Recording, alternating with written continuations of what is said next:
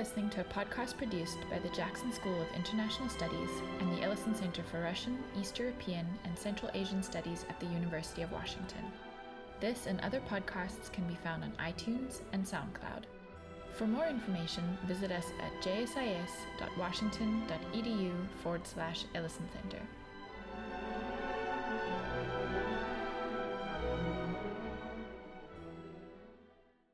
I'm Scott Randis, the director of the Ellison Center for Russian, East European, and Central Asian Studies. There's one more seat here and one there. Today I'm happy to introduce David Abramson, who is an analyst at the State Department, where he's been since 2005. He also has a PhD in cultural anthropology from the University of Indiana. Other than working at the State Department, he has also been a visiting fellow at the Woodrow Wilson Center and at Brown University. He teaches courses at Georgetown and has also published a lot on Islam, national identity, and foreign assistance in Central Asia, on anthropologists working in security and intelligence communities. So David is kind of a jack of all trades when it comes to Central Asia. In DC, you often see him at both government and non-governmental events. He's always there as an expert, as a discussant, as a rare person who can cross between these two mysterious worlds. So we're happy to have him here today in our world, and today he'll be talking about Central Asia's regional challenges, new and old, and we'll have the PowerPoints we hope to have beamed up here any second. Would a printed copy help you get through the first 15 minutes? 15 minutes? Hopefully no minutes, but I can do the best I can. do it from what's on here. That would be. Maybe you should have said jack of all trade routes. Sorry. Yeah, can we just plug that laptop into the screen? The laptop and the screen capability is something we're trying to bypass with this guy. And the mouse is out of battery, so it's just one problem after another. But here's the laptop. Okay. Technical challenges do it all. Yes. I'll peer at you over the laptop. Fortunately, I don't have to peer. Anyway, so we'll talk for about 45 minutes, and then we'll have some time for questions after. Okay. So I guess I could turn this around, and you can peer at the screen. But basically what I wanted to do today, is, the title of the talk is Central Asia's Regional Challenges, New and Old. And I've tended to, when I've given talks in the past, focus on sort of more internal politics, domestic issues of labor migration from Central Asia to Russia or Islam in the region. This is much more of a sort of geopolitical talk, but what I'd like to do is contextualize it. You all know the map, I presume, of the region. Contextualize it in the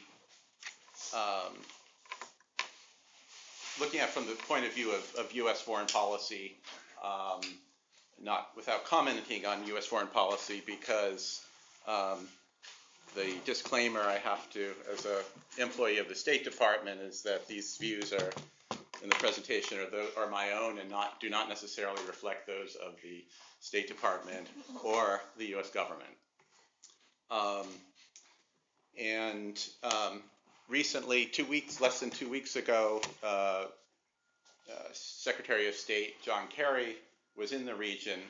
What was unusual for that, it was the first time a U.S. Secretary of State visited all 5 of the countries in one trip. It was also the first time that and then met with them all in Samarkand in Uzbekistan. And also the first time that a Secretary of State met the president of Turkmenistan, which is, as you familiar with Turkmenistan, it's one of the more closed countries in the world, and to actually go there, they've met in Washington or in New York, but not in Central Asia. So there were a number of firsts. And you can think about what that means for what kind of message that's sending. Of course, there's been a lot of speculation in the Central Asian press. There's been a lot of speculation in the Russian press and in other press around the world. But what I'd like to focus on today are three questions, addressing three questions. One is the U.S. interest in Central Asia waxing or waning. And I'll talk about why that question is relevant today. There are three chairs that haven't been taken. So the second question is what new challenges are the Central Asian states facing? And then the third question I'll address is what can we expect from the Central Asian states? And I use, once the PowerPoint is up, you'll see I'll often have CAS as an acronym for Central Asian states. So the first question is U.S. interest in Central Asia waxing or waning? And I'm going to argue that despite what a lot of analysts and people who work on Central Asia were saying right up until and through 2014, which was once the U.S. draws down, reduces its troop levels in Afghanistan, and the northern distribution network, the supply line from the Baltics through Russia, Kazakhstan, and the other Central Asian countries to supply operations in Afghanistan is not needed anymore, that the U.S. is not going to be interested in these countries, even though the U.S. policy has been to emphasize not just security, but also integration, just regional integration, but integration of Central Asia into the rest of the world.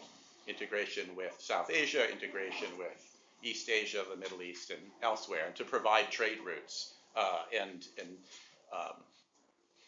Other people have said that this is really an attempt to sort of separate them from Russia's sphere of influence.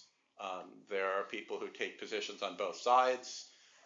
I'm not sure that there is any one single position at the State Department that they've managed to keep hidden from everybody else. So there are lots of ways of looking at this, and I want to keep that more complicated view on the table throughout.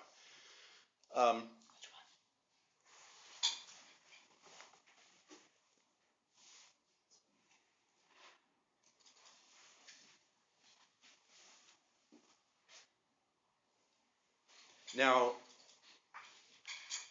the three external reasons for U.S. interest that might sustain U.S. interest in the region were not apparent prior to September of 2013. So 2 years ago, there were three rather important developments that took place. One is a Russian... Sorry, just testing the keys, so you should be able to go back and forth with those. Okay, there, excellent. One is Russia's new activist foreign policy with its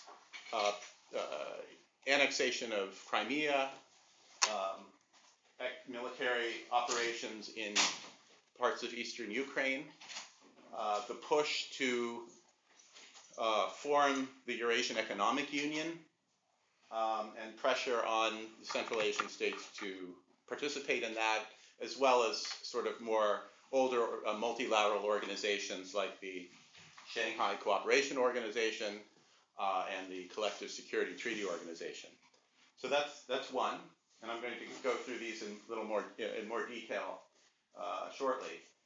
China's growing economic influence. Well, that was apparent in 2013. What happened in 2013 was that President Xi announced the One Belt, One Road, also known as OBOR, also known as China's Silk Road, and there are other names for it, announced that in Astana, capital of Kazakhstan, in September 2013, and tying together existing but also a lot of prospective development, infrastructure development, trade programs, and visited all 5 of the Central Asian countries subsequently.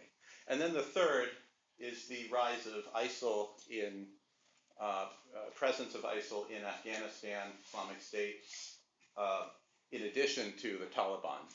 That's not news, and anticipations of growing instability in Afghanistan, a lot of people expected that, but ISIL adds a new dimension to that, and I'll explain how that's, talk about how that's different from the Taliban as a force there. So these are, oh, I'm in the wrong. So these are the things that changed. Oh, and let me just go back just to emphasize here that annexation and the activities was early 2014, and Islamic State announced its Islam in Khorasan in January 2015, even though they already had something of a presence in Afghanistan prior to that. Does Khorasan mean Afghanistan? So Khorasan is a historic name for a region of parts of Afghanistan, parts of Central Asia, Turkmenistan mainly, and northeastern, so Iran.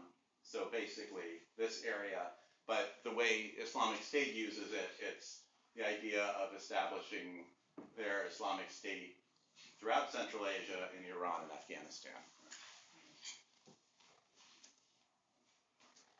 Okay, so here's just President Xi shaking hands with President Nazarbayev in Astana, Kazakhstan in September of 2013. Crimea annexed by Russia in 2014, and then the military activity here in eastern Ukraine and Donetsk and Luhansk provinces. They didn't annex. The activity is mostly in parts of. It's not throughout both provinces. I just want to point that out. Two not very happy with each other leaders. And here's just a map. I'm sorry you can't see the details, but yeah. This is a map from up to September 15th of this year, with incursions of areas where the Taliban and Islamic State are operating. Which color is which, David? I'm sorry? Which color is which? At least we can see that much. So they refer to the dark one as our attack zones. I'm not an expert on this, but it's to show where they're concentrated. It's militant incursions in general. Islamic State is not in all of these areas. It's more Taliban. But this, if you look at a map of Afghanistan a few years ago, the Taliban presence was a lot smaller.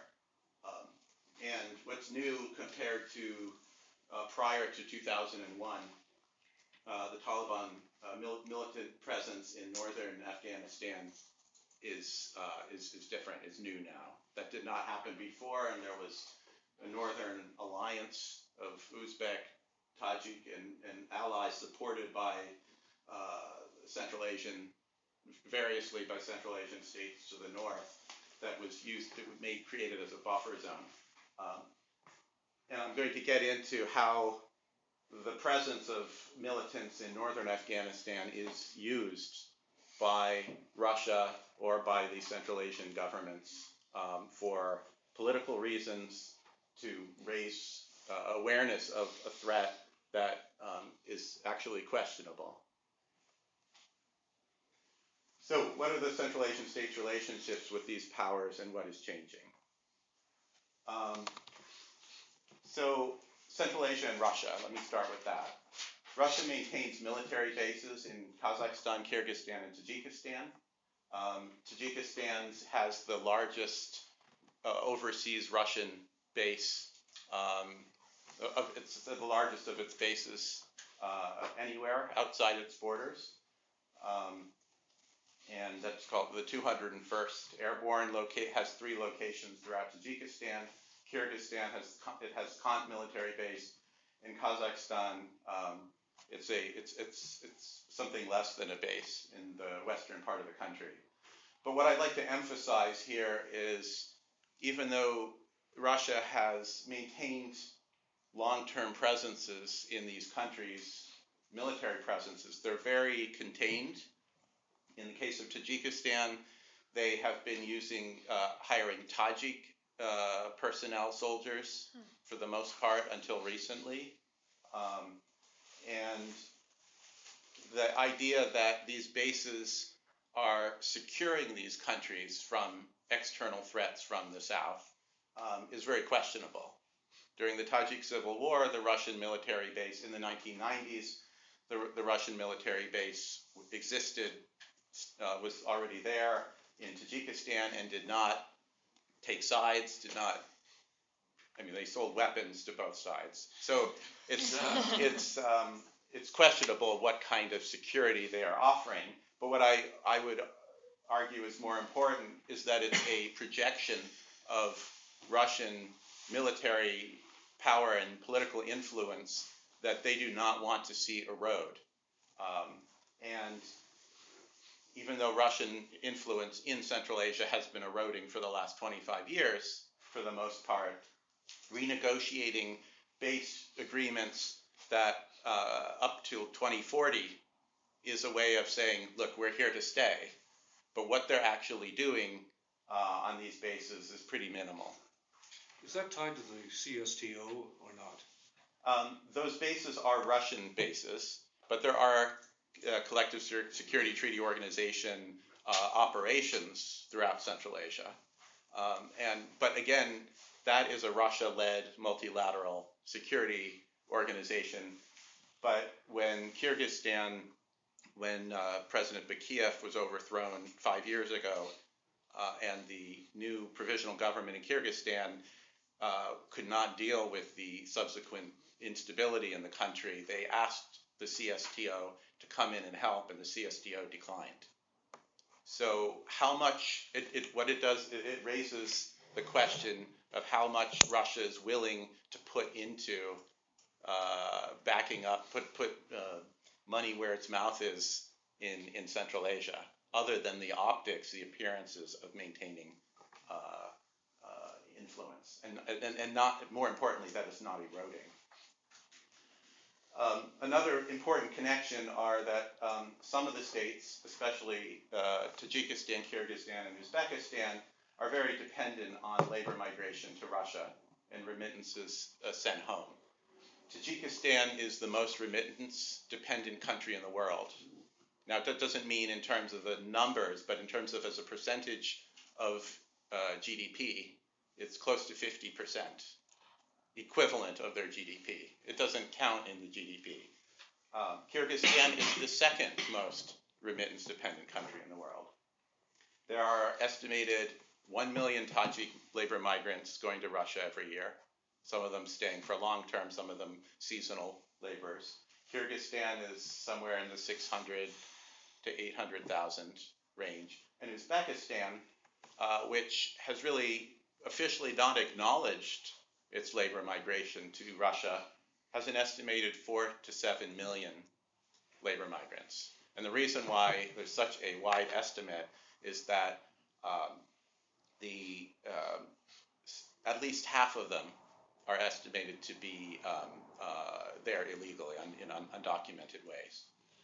So that's huge. Uzbekistan has a much larger economy than the other two countries, so as a percentage of its GDP, it's much smaller.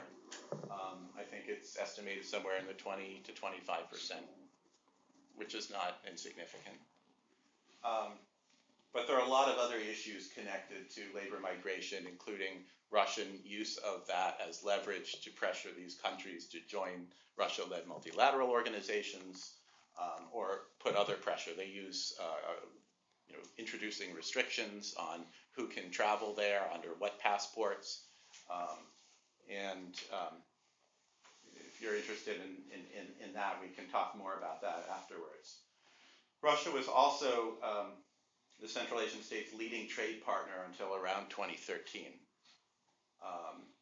And that's natural given their long-term relationship. But now China is the leading trade partner with the region. And then finally, less clear, less obvious are the legacies of institutional and personal relations between security services, between militaries with Russia, and even in some cases as the Turkmen government and the Uzbek government have tried to control the institutional relationship and not have many Russian FSB officers, operating in their countries at least, or cooperating actively. There are a lot of personal ties because these people studied together 20, 25 plus years ago, and even less to some extent. And then economic elite ties.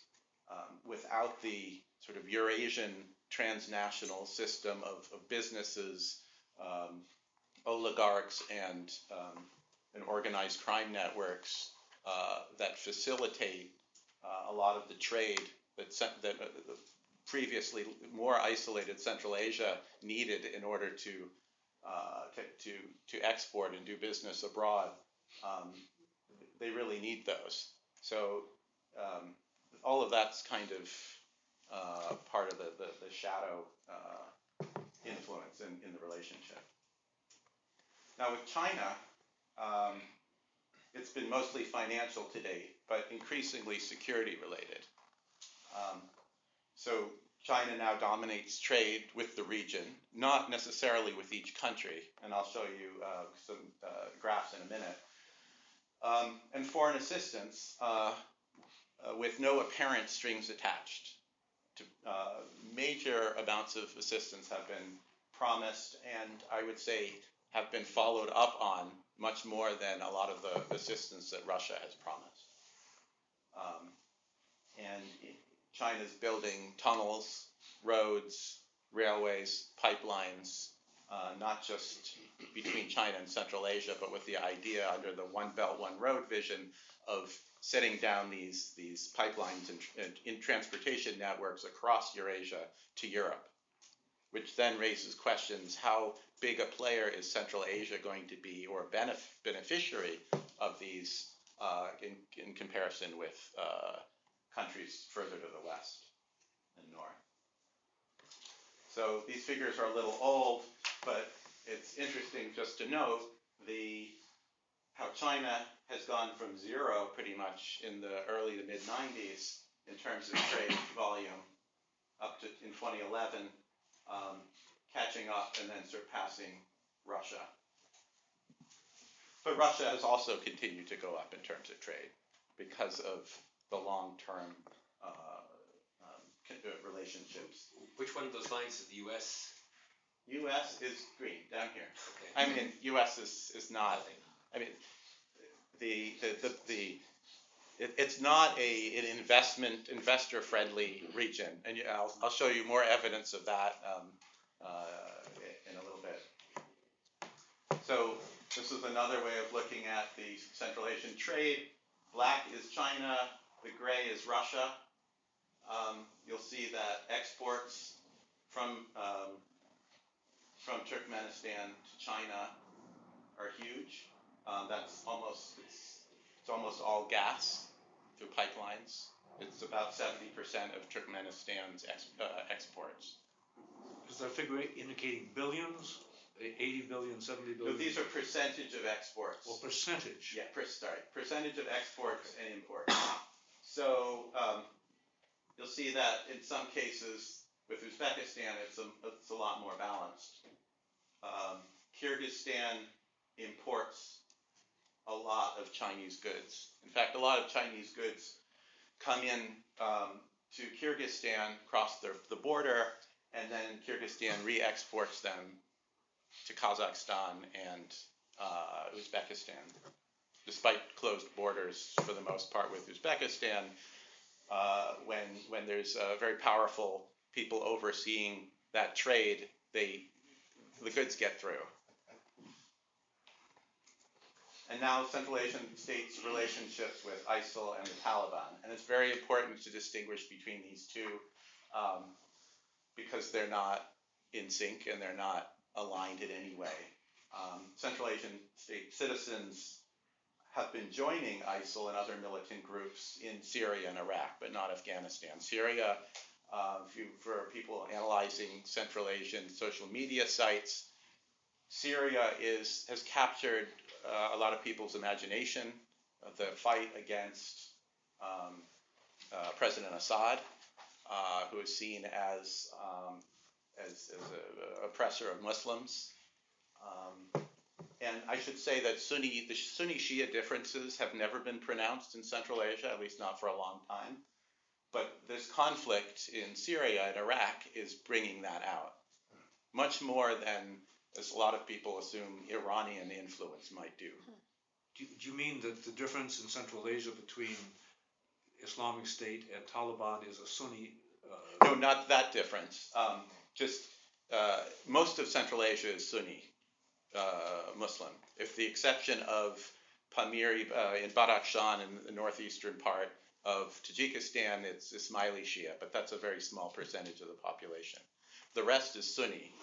But people have been concerned that if Iran has growing influence in the region, that people who are benefiting from that might gravitate more towards Shia Islam. But if you ask people what the difference is, they don't know.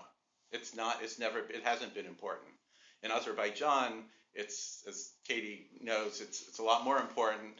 But even young people, until recently, could not articulate the difference. But when asked, they might say, "Oh, ask my father," and they say, "No, ask my grandfather." But I think that's gradually changing, and I think it'll change in Central Asia.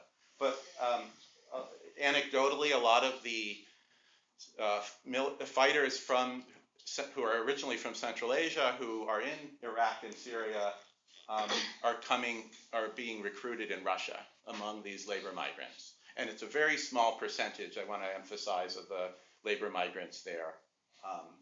But that's where it's happening because there is no room to do much recruiting. You're not able to for repressive and political reasons in Central Asia. Those networks just cannot operate there.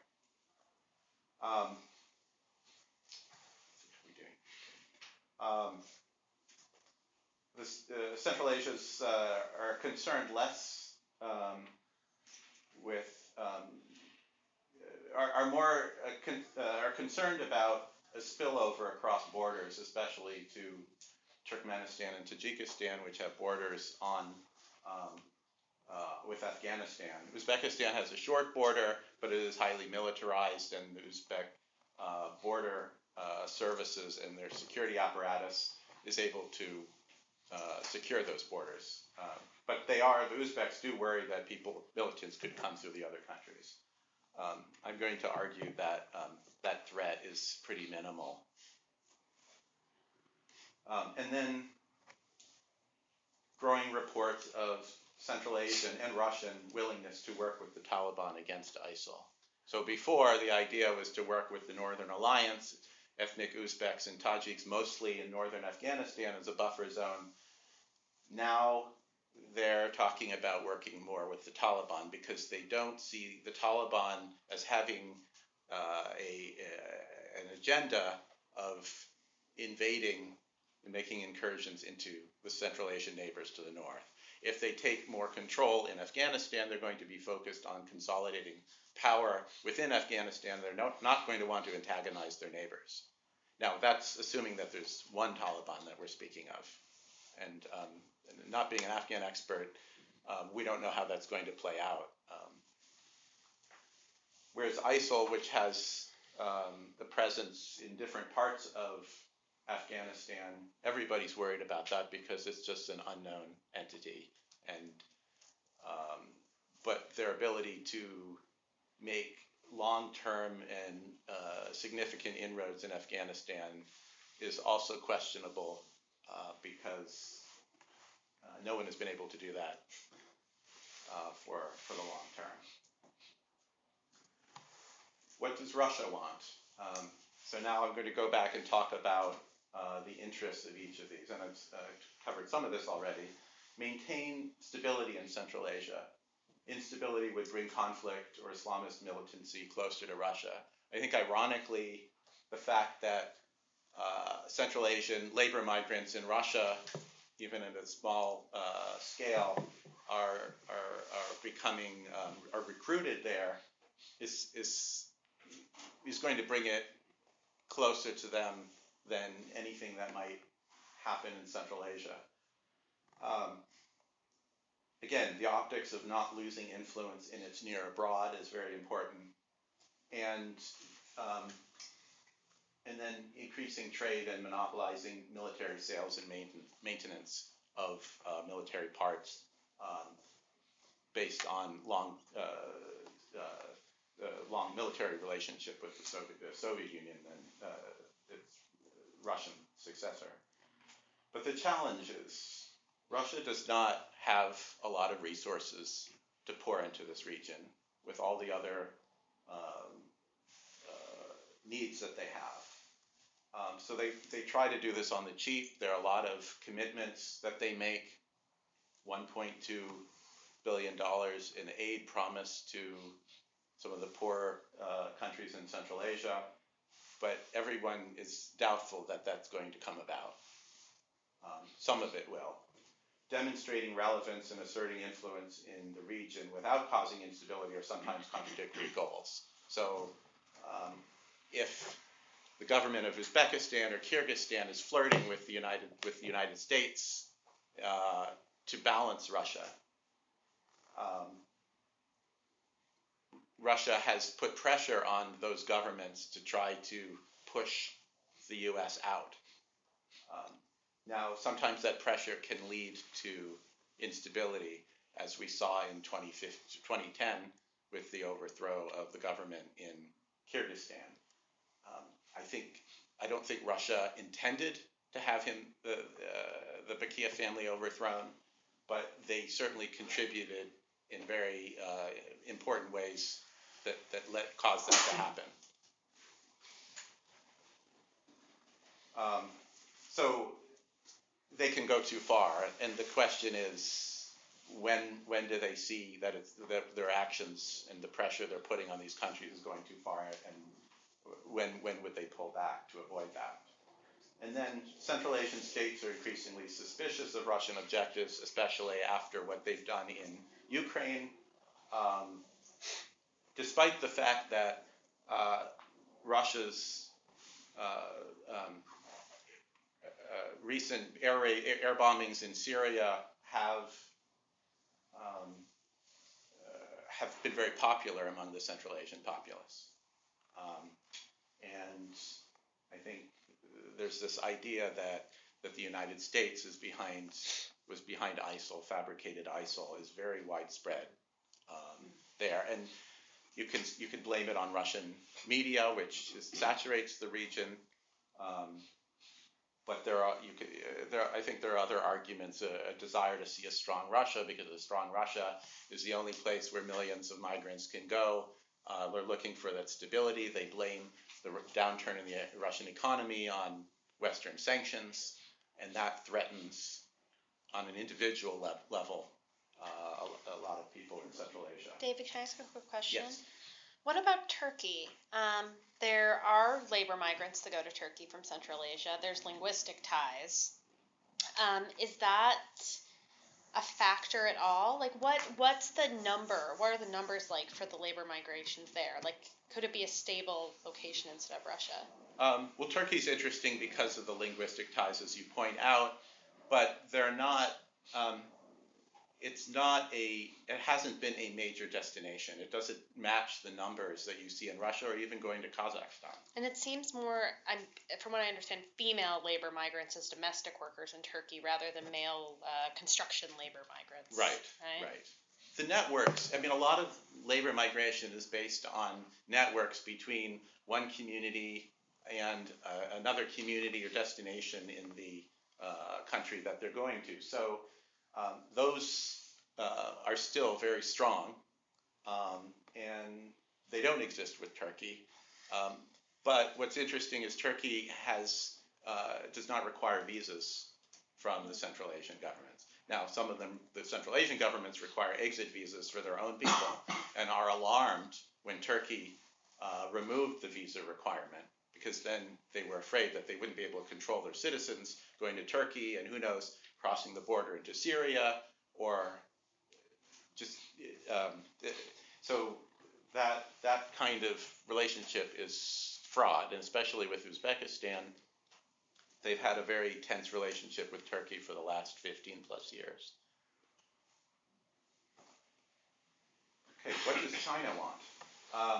So I'm going to just mention quickly 4 of China's goals: security in Xinjiang and bordering countries. In the 1990s, China was very concerned that Uyghur separatists in Xinjiang would be able to operate across the borders in Central Asia, and that the governments would play games, political games, with China by supporting these groups.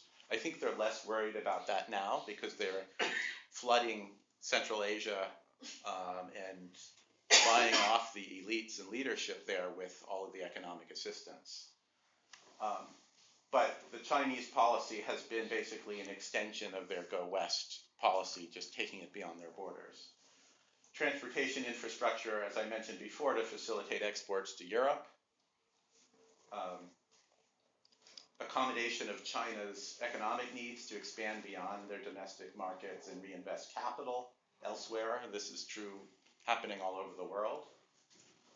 The only thing that what makes Central Asia unique compared to Southeast Asia and South Asia, Africa, Latin America, is that it borders on Xinjiang, and it is a bridge between China and European markets, land markets, as opposed to the one road part of the Obor, which is the sea. I don't know, road, I think land, but anyway. And then China's challenges.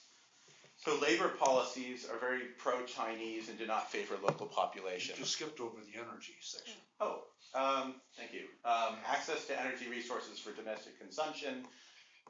As you saw on the chart before, there are multiple pipelines bringing gas and oil from Central Asia. In fact, the Turkmen used to export all of their gas, and it's a very gas-rich country, through Russia to Europe. That's almost down to zero now, and all of that gas is going to China. And China built these pipelines very, very rapidly in the last few years, which the idea of doing any kind of trade, economic development so quickly in Central Asia is pretty amazing.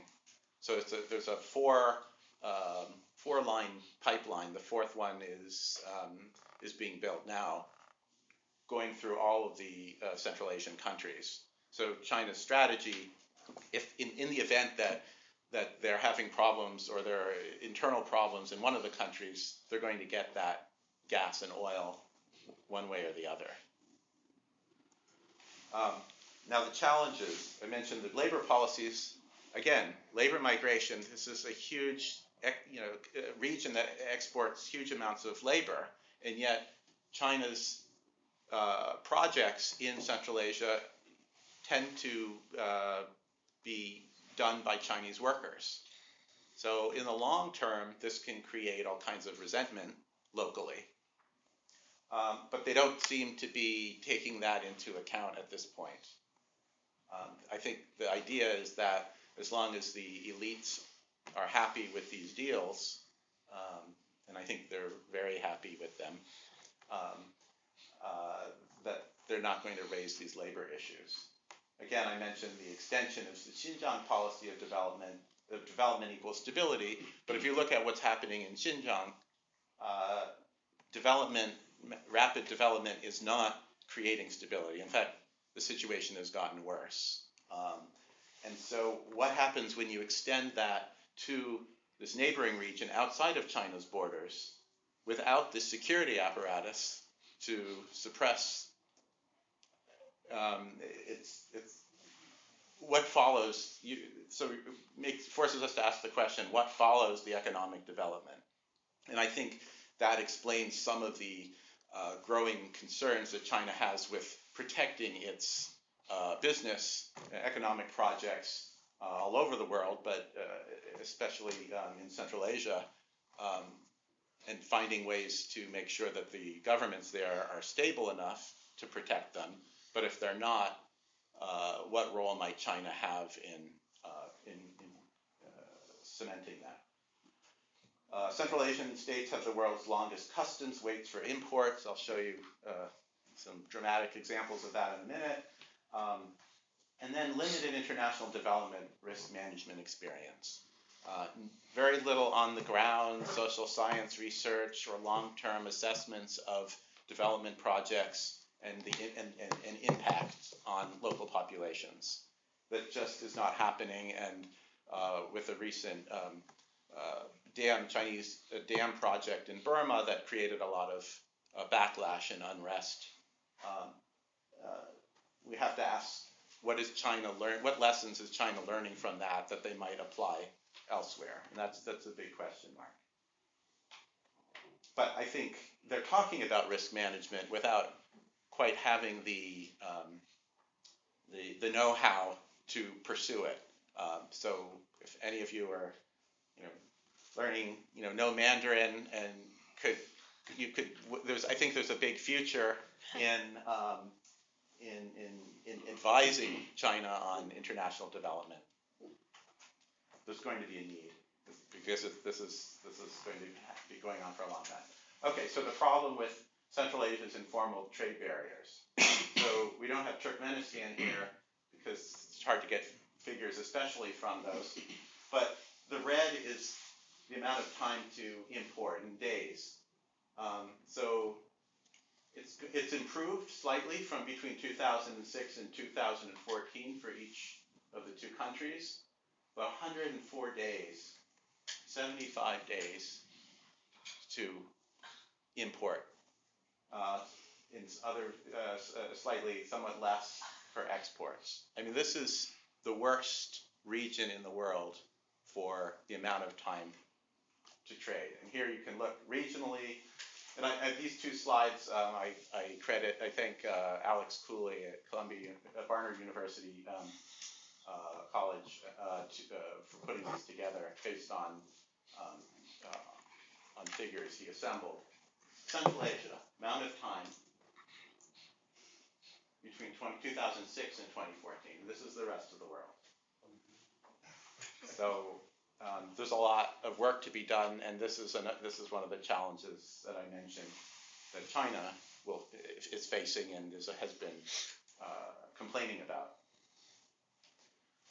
Okay, now what do Afghanistan-based Islamist militant groups want? And I'm going to talk about the Taliban, I'm going to talk about the Islamic movement of Uzbekistan, I'm going to talk about ISIL.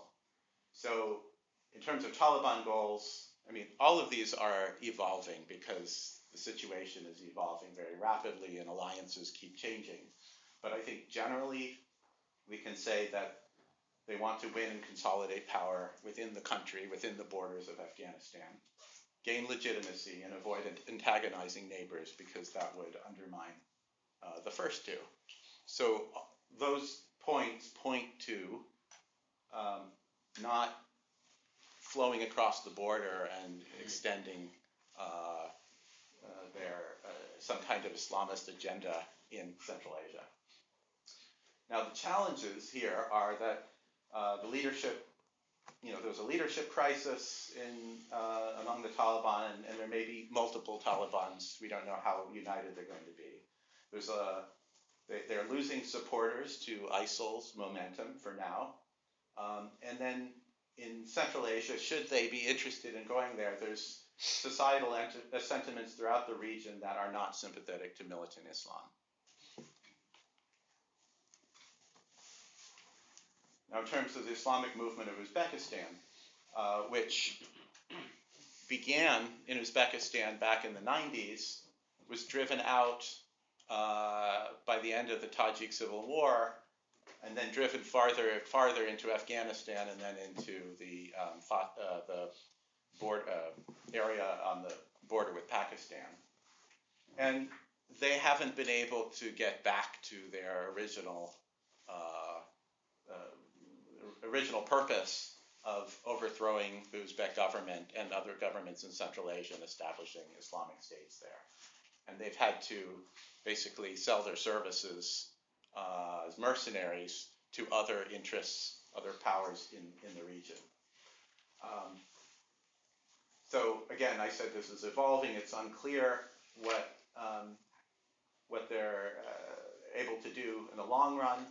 But some of the challenges. Oh, and then that this gaining a foothold in Central Asia has been abandoned, at least for now. In terms of the challenges, they've been torn between the Taliban, who had been there hosting them in Afghanistan and Pakistan, and the Islamic State, as they saw that Central Asians who had not been with the Islamic movement of Uzbekistan in the past were going to Syria, regardless of what the IMU agenda was. The IMU had to play catch-up and try to align itself with the Islamic State in order to be able to claim greater legitimacy among Central Asian fighters. And so, but it's been back and forth, and the Taliban have been, cutting off ties with the IMU, and so they've had a lot of problems with who their host is in Afghanistan. And as I said before, they're perennially diverted by other groups' agendas. And then in Central Asia, there's the triple barrier to gaining a foothold. And I say there's sort of three layers. The national governments and security apparatus is zero tolerance for these groups within the 5 Central Asian government countries. The local elites, even in places like Tajikistan, where the government does not command authority over all of the regions, full authority, the local elites would rather deal with making deals, temporary deals, with the capital and the government than with the devil they know than the devil that they don't know in Afghanistan and militants there. Because if they provided refuge or safe haven for non-Central Asian groups in Central Asia, they might lose whatever business deals they have and bring attacks on them. And then societally, there just is not strong support for militant forms of Islam across all 5 countries. Okay, what do now ISIL Khorasan? Again, gaining a foothold and momentum globally, including in Afghanistan, and making inroads in Central Asia is just a distant objective.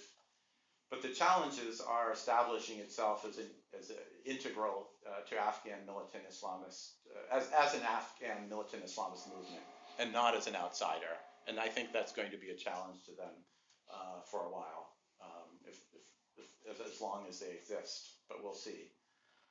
And then you have to ask the question, when have Islamist militants succeeded where there isn't already protracted instability caused by something else? If you look at Afghanistan, Somalia, Syria, Iraq, with the exception of the Iranian Revolution, which is more complicated, all of these places had wars going on that were not related to Islamist militancy, but they opened up space for them to come in.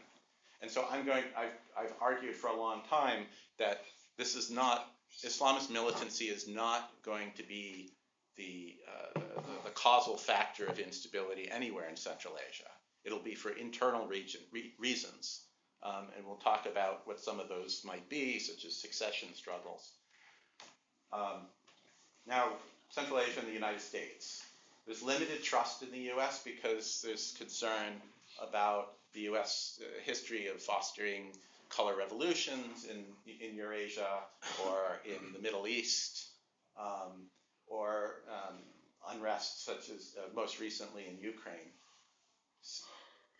And recent polling in Kazakhstan, Kyrgyzstan, and Tajikistan show U.S. favorability has declined during the last 4 years. Less so in Tajikistan, but definitely a decline. And then Russia is seen as more willing to assist Central Asia during a crisis, but they're also anxious about Russian intentions based on its recent more aggressive foreign policy. But what's interesting is that Uzbekistan, unlike Kyrgyzstan, now is pursuing a charm offensive with the U.S. Now, after Andijan, the violence that occurred there in 10 years ago, 2005, where relations with Uzbekistan and the U.S. really sank to the worst they'd ever been, they started to come back in 2009, and Uzbekistan agreed to assist the U.S.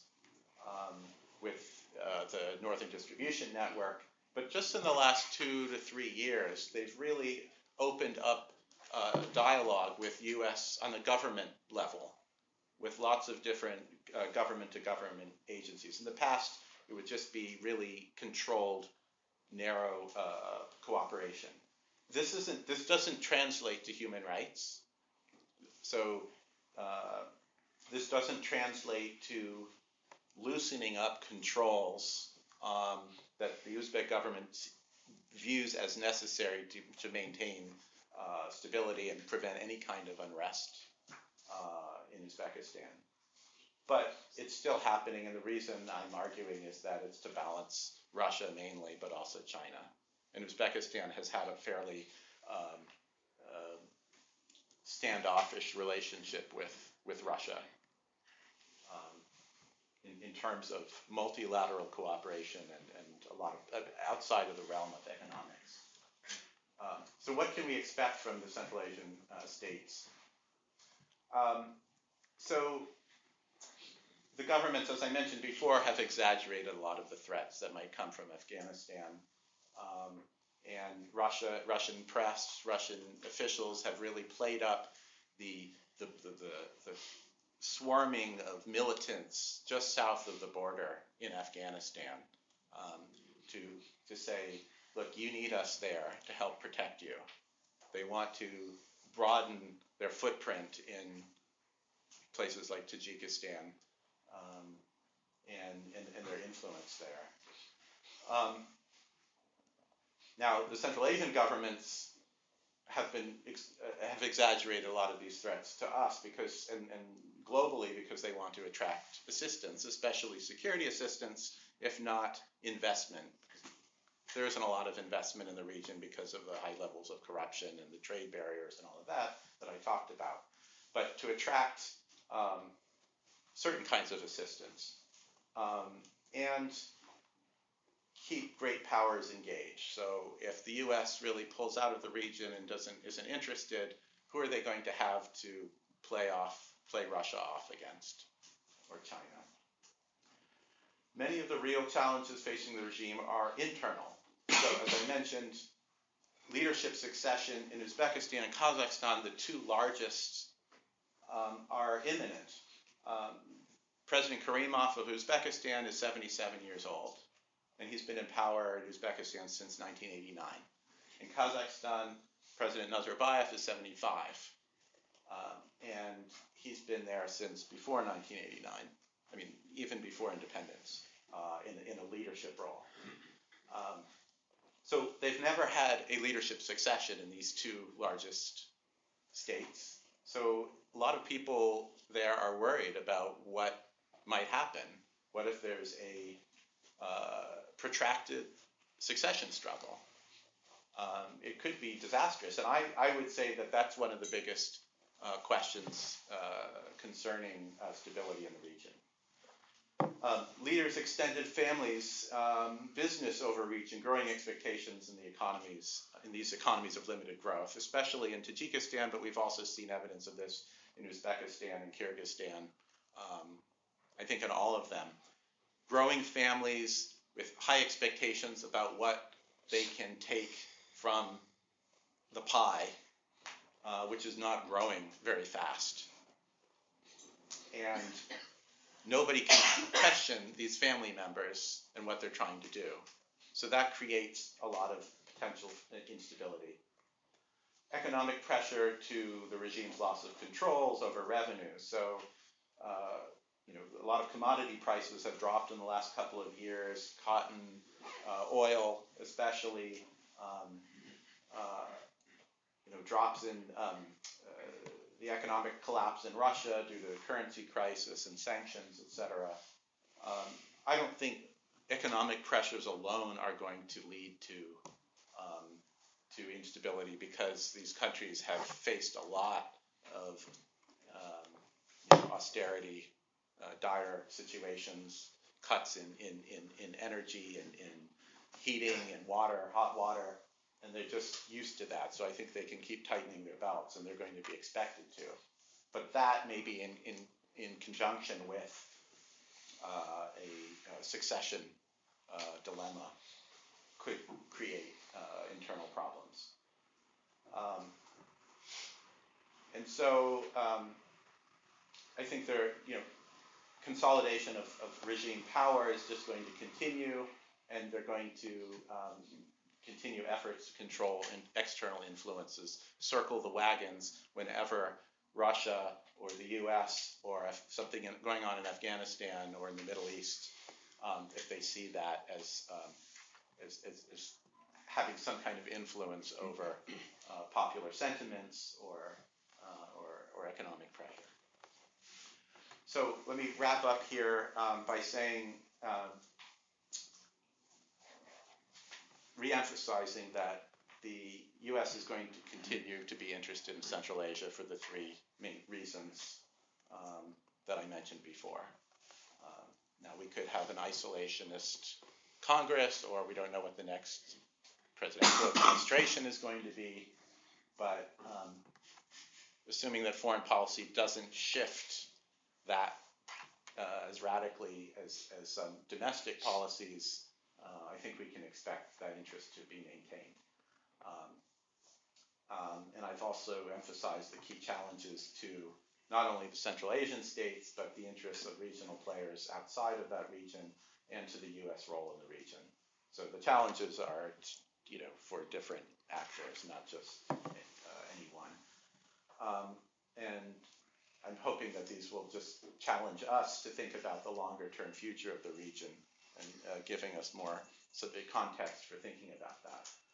And again, so-called game changers, succession struggle or a Russian economic collapse that cannot support the labor migration or even the trade between Central Asia and Russia are the two factors that could really make a difference. So let me stop there, and happy to take your questions.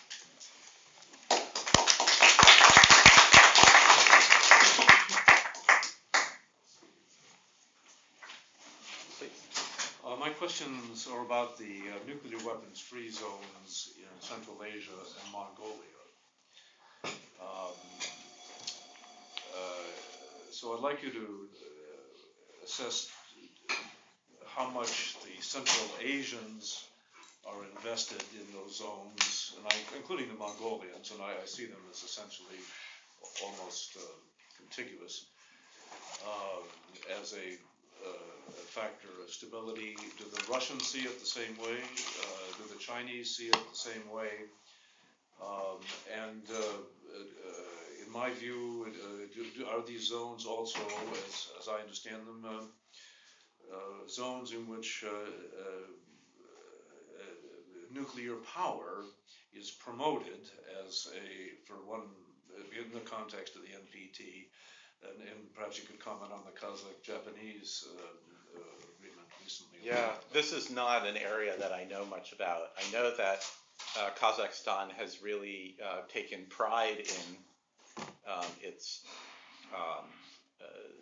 getting rid of its nuclear weapons, and has used that politically for 20 plus years. And I know in terms of removing hazardous materials out of the countries. They're cooperating with Russia to do that. But beyond that, I don't know anything about Mongolia, and it's not an issue that, unfortunately, I really know enough to comment on. Kate? So you said game changers, succession crises, and Russian economic instability. I'm curious about China economic instability. So the Chinese economy has taken a hit in recent years. Has there been a slowdown in the investment in Central Asia as a result? Or maybe that we won't see that because those kind of projects are so, planned out ahead of time? Or I expect that in the medium and long term that it's not going to have that much of an effect, even if it has initially.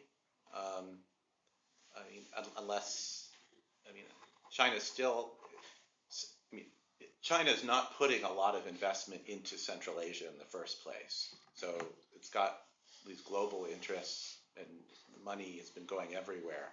So I think it depends on what they decide to prioritize if they have to cut back. But I would imagine that what they're doing in Central Asia, for security reasons, if not economic ones, they will continue to pursue because of Xinjiang. And it's a bordering area, and in getting the oil and gas easily into China, and I think being able to trade across Eurasia is to Europe.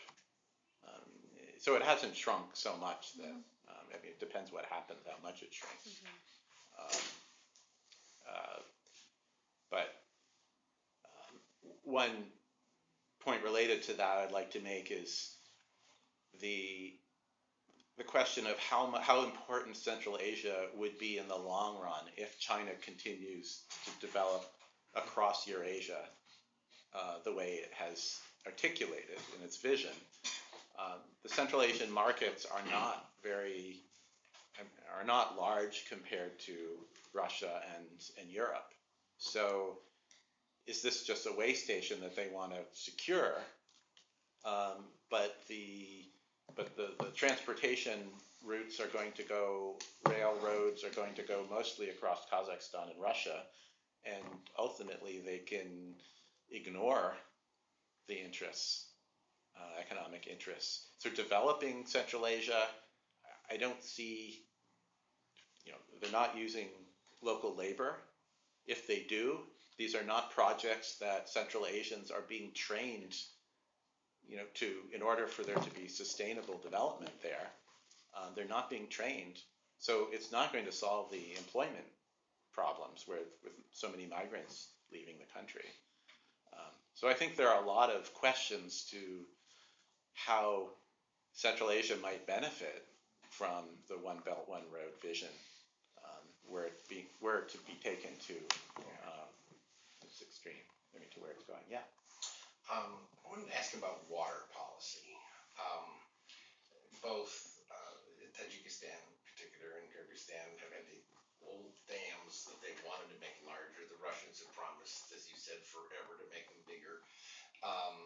Uzbekistan has said they'll start a war if they make them bigger. Chinese said, okay, we'll now make them bigger. The U.S. has all these plans. Yeah, you should make it bigger and we'll send electricity to Afghanistan.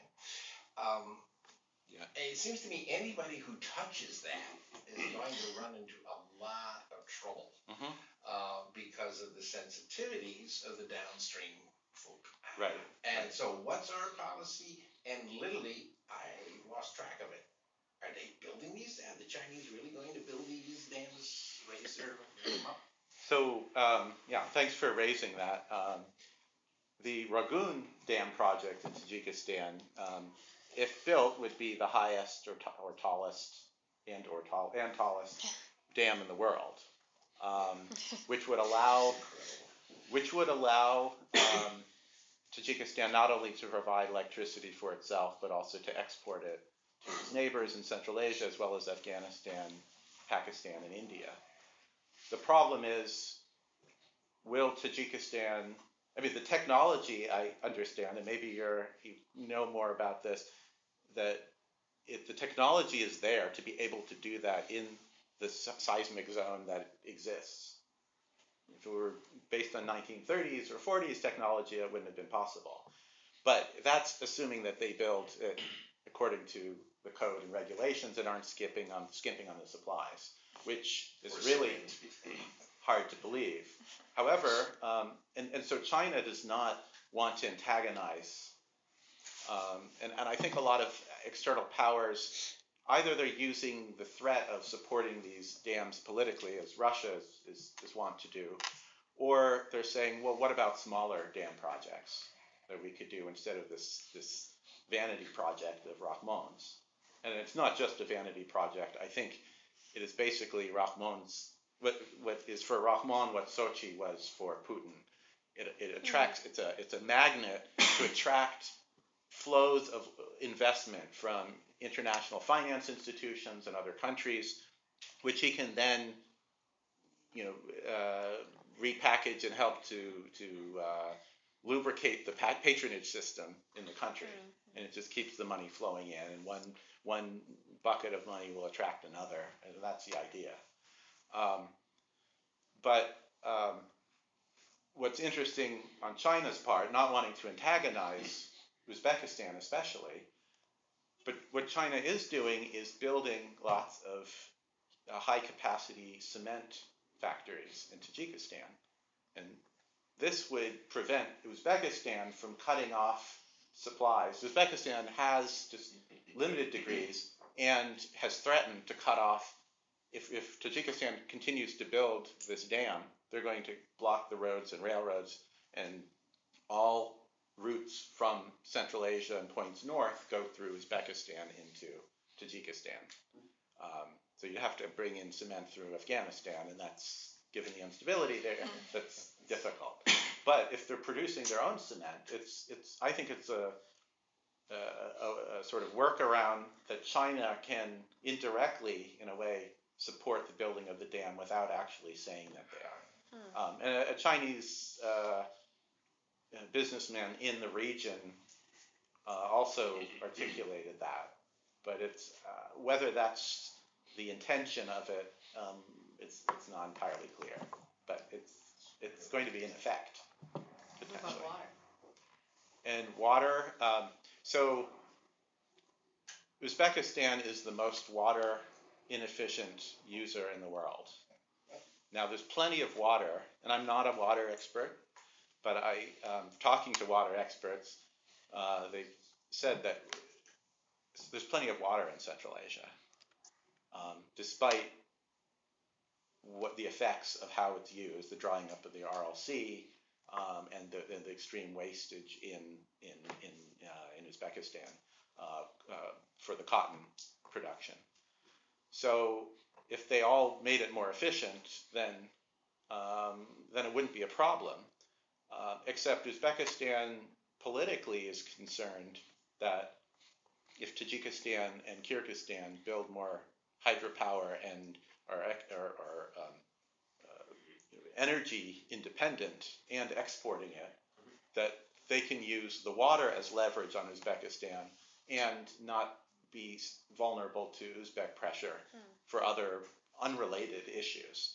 Plus, the Uzbeks are probably also concerned that if Russia is investing in large dam projects, that they will use that, put pressure on the Tajiks to press the Uzbekistan to join in these multilateral economic and political organizations that they are trying to do. Scott? So I don't presume that you have any special insight into what our policymakers may be thinking. No. I saw the disclaimer. But John Kerry's recent trip there was striking because it was the first time any American Secretary of State had been there since the Clinton administration, I think. And first time someone's gone to all 5 in 4 days. So what was that really about? What do you think Do you want me to turn off the recording? What do you think that was about? Well, you go first. You're from Washington. That's all right. Honestly, Honestly, I don't know. Because you know, it makes sense that it could be a show of. I mean, I know what they say, and I don't know how many of you have read what they've said about it, but one is that one of the key points is to show support for the sovereign integrity of these countries, given Russia's actions in Ukraine. The concern that Russia might engage in similar actions, possibly in where there's a large Russian minority in northern Kazakhstan, what's going on in Moldova and Transnistria, Nagorno-Karabakh, using frozen conflicts to at low cost to Russia to keep the pressure on. So it's a show of force that a state communicating a message that the U.S. Is not abandoning this region,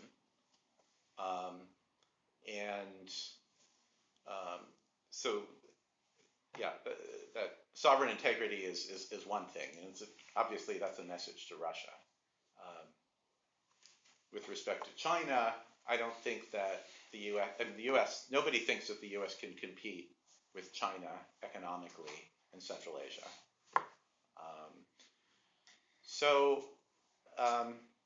It's. I mean, I would imagine that it's just part of this geopolitical balancing act, and to maintain some ties there. Now they say that. I mean, you can see the list of 8 or 9 programs that were rolled out and announced, some of which already exist. They're not necessarily new ones, and some of them are just support for World Bank projects, activities in the region. But I mean, I think it is a statement to say that the U.S. is not going away. Now, you can be cynical about that and say, this is just sort of a last, pat on the back before we go out the door. But I don't think that anybody in Washington has made a decision to do that. I don't think there's one reason for this. And there have been a number of visits to all 5 countries by other heads of state. Japanese Prime Minister Abe, President Xi, Modi, Prime Minister of India. There seems to be a new trend of visiting them all. We have a travel agency here, Mir, that operates tours exactly like that. Right. So maybe they're following that. Yeah. Any hints that Obama is following suit? Because Kerry's not a head of state, and if the U.S. really wants to show that I don't think these things are planned that far in advance. Right. Although I know that the Kazakhs are especially aggressive in trying to get as many high-level meetings with everybody. I mean, they're very active in balancing, keeping good ties with Russia, keeping good ties with U.S., China, and have hinted, well, next year in 2016 is the 25th anniversary of the breakup of the Soviet Union and the independence of, more importantly, the independence of all these countries. So wouldn't it be nice to have a visit from, everybody? They do a great job. Yeah. And you haven't mentioned education and what's happening there. They are, on the one hand, they're doing the English thing where they're going to teach everybody English grade by grade, which I can't help but think is going to get into trouble. You're talking about Uzbekistan. About Uzbekistan in the 3rd grade.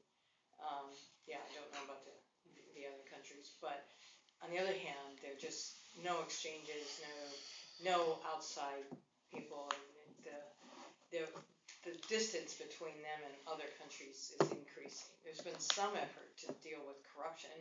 Corruption in academia is particularly problematic for development. Yeah, people it's get huge. worthless degrees. and that means that people aren't really learning anything, they're just buying their way through. Right. So what is happening in that area, and what do you think that bodes for Uzbekistan particularly? Well, for Uzbekistan particularly, they terminated their programs for Uzbek students to go study abroad, government-sponsored ones. The Kazakhs have continued to do that. The others, the Turkmen don't do that, and the Kyrgyz and Tajiks don't have the money to do that.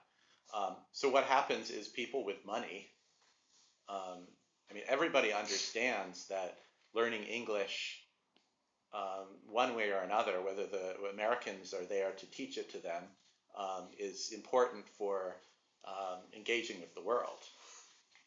And Russian use of Russian, fluency in Russian, has been eroding just constantly since the end of the Soviet Union. So even though you have all these migrants going to Russia, they're in these enclaves, talking mostly in their own languages and can get by on the street, but it's not the educated level of fluency that they once had. And we had some groups that have come through the State Department, maybe of lawyers and judges or others. If they're over 40, they were absolutely fluent and accentless in Russian. If they're under 40, even if they could speak fluently, they're accented and some grammatical. So that's I don't see that changing at all. Eurasian Economic Union or not, or labor migration could increase, but that's not going to change it either, even though they're introducing language laws. And Russia has tried through soft power projection and others to try to make inroads and get Russian back. But they're not putting money behind it. And the U.S. isn't They're going. still using the Latin alphabet, right? They're not going back to Cyrillic. Nobody's going back to Cyrillic. Uzbekistan has had a kind of schizophrenic approach to, Cyrillic and Latin for 20 years. And I don't. Right, but I don't think that's indicative of the, popular use of the language.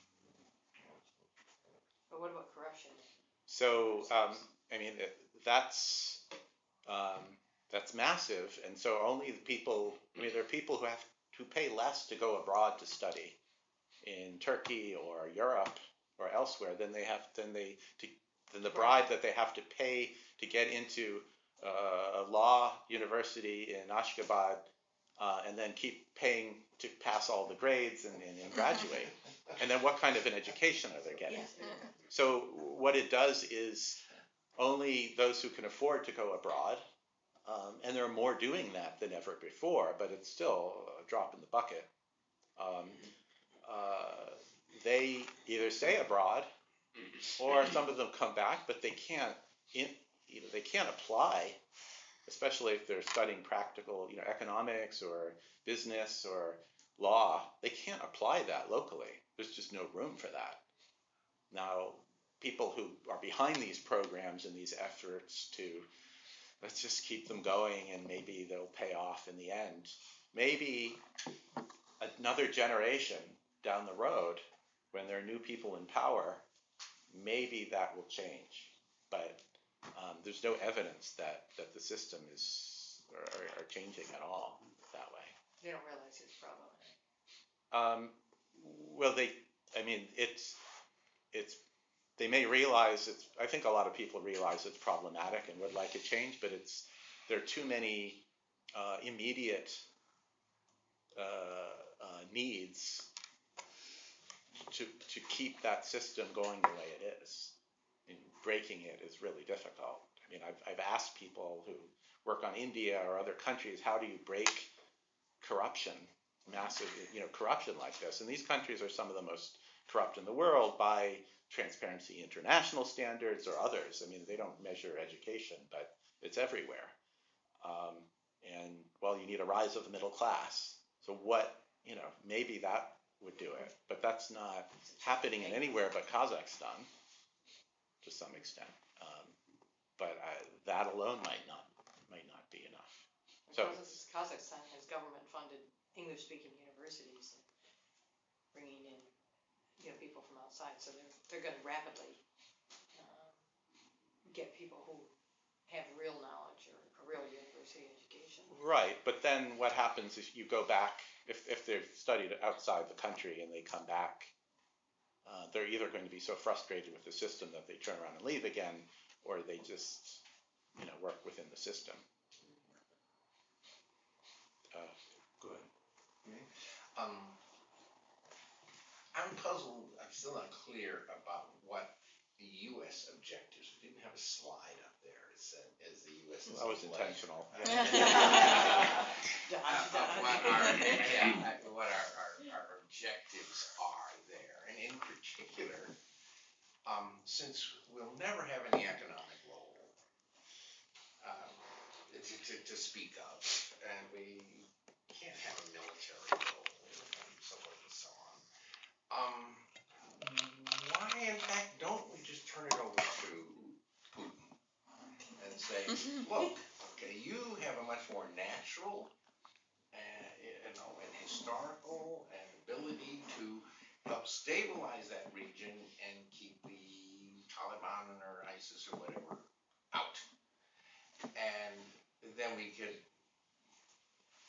hand Central Asia to Putin as kind of a gift. But not we just say we're not pretending here. Yeah, you have your hands full of China, and so we're just here to send researchers over.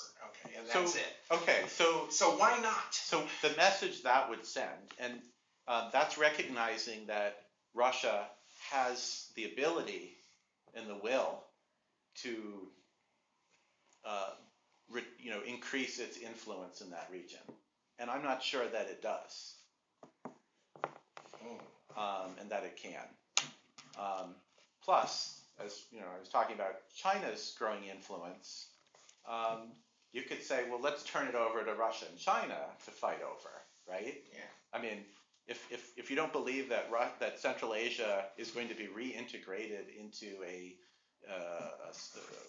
new post-Soviet world sphere of influence, and I don't think that's realistic to believe that, because as I said, they're not putting the resources behind it. It's more the appearances and the optics.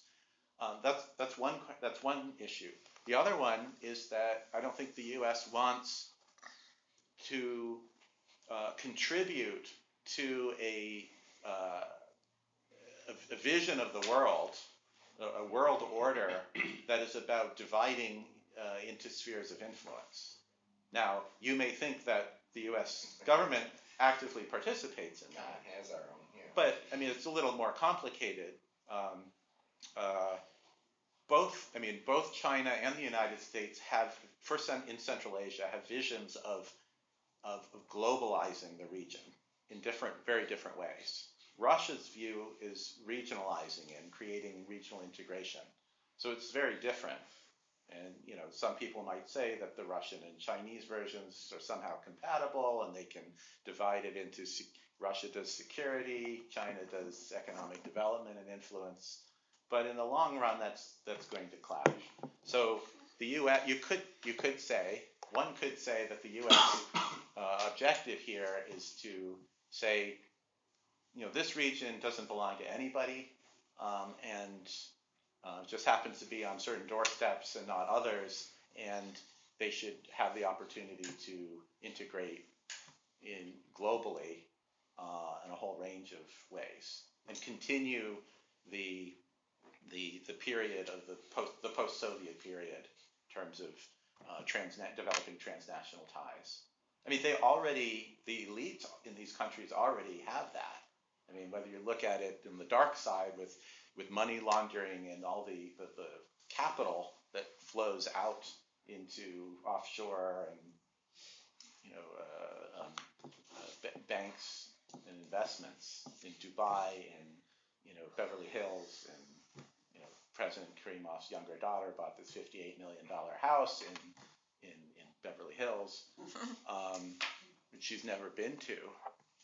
She's not going now. No. So there's a lot of that's a form of globalization too, rather than just looking at it in terms of international, conventional ways of looking at international development. So I think it's not realistic to say, Russia, you can have it back, partly because of China and partly because of Russia, and then also what message you want to send to the world about dividing up the world into spheres of influence.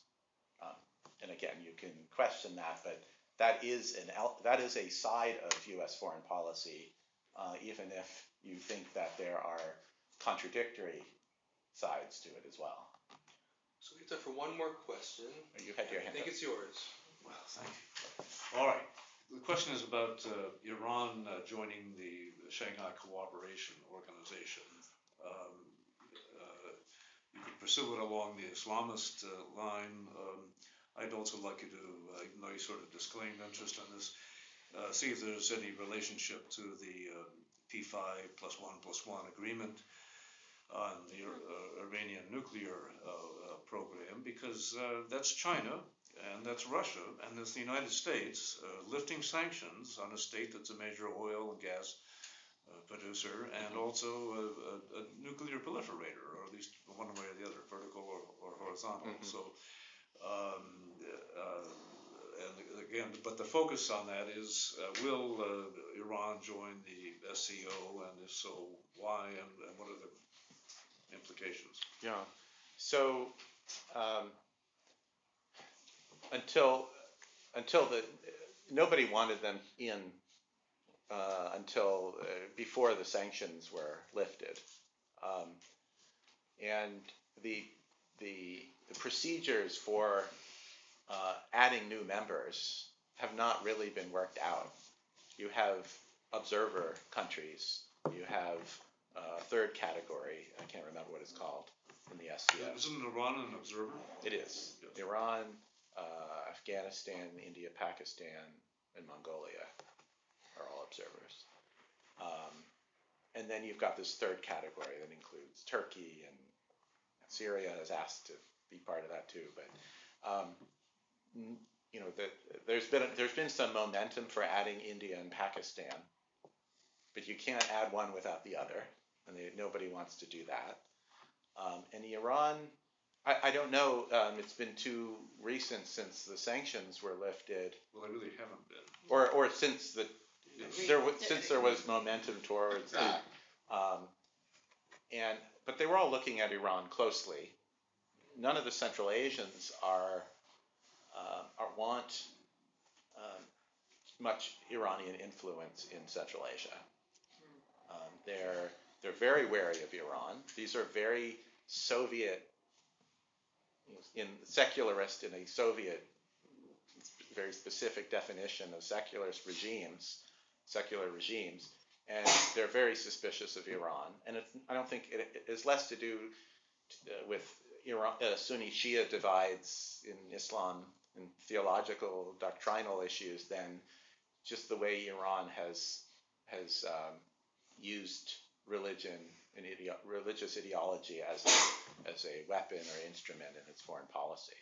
They're happy to get Iranian investment in engineering, definitely of a higher level of engineering capabilities, but it's not so much higher that what they end up building in Central Asia is that very high quality, but it's still investment.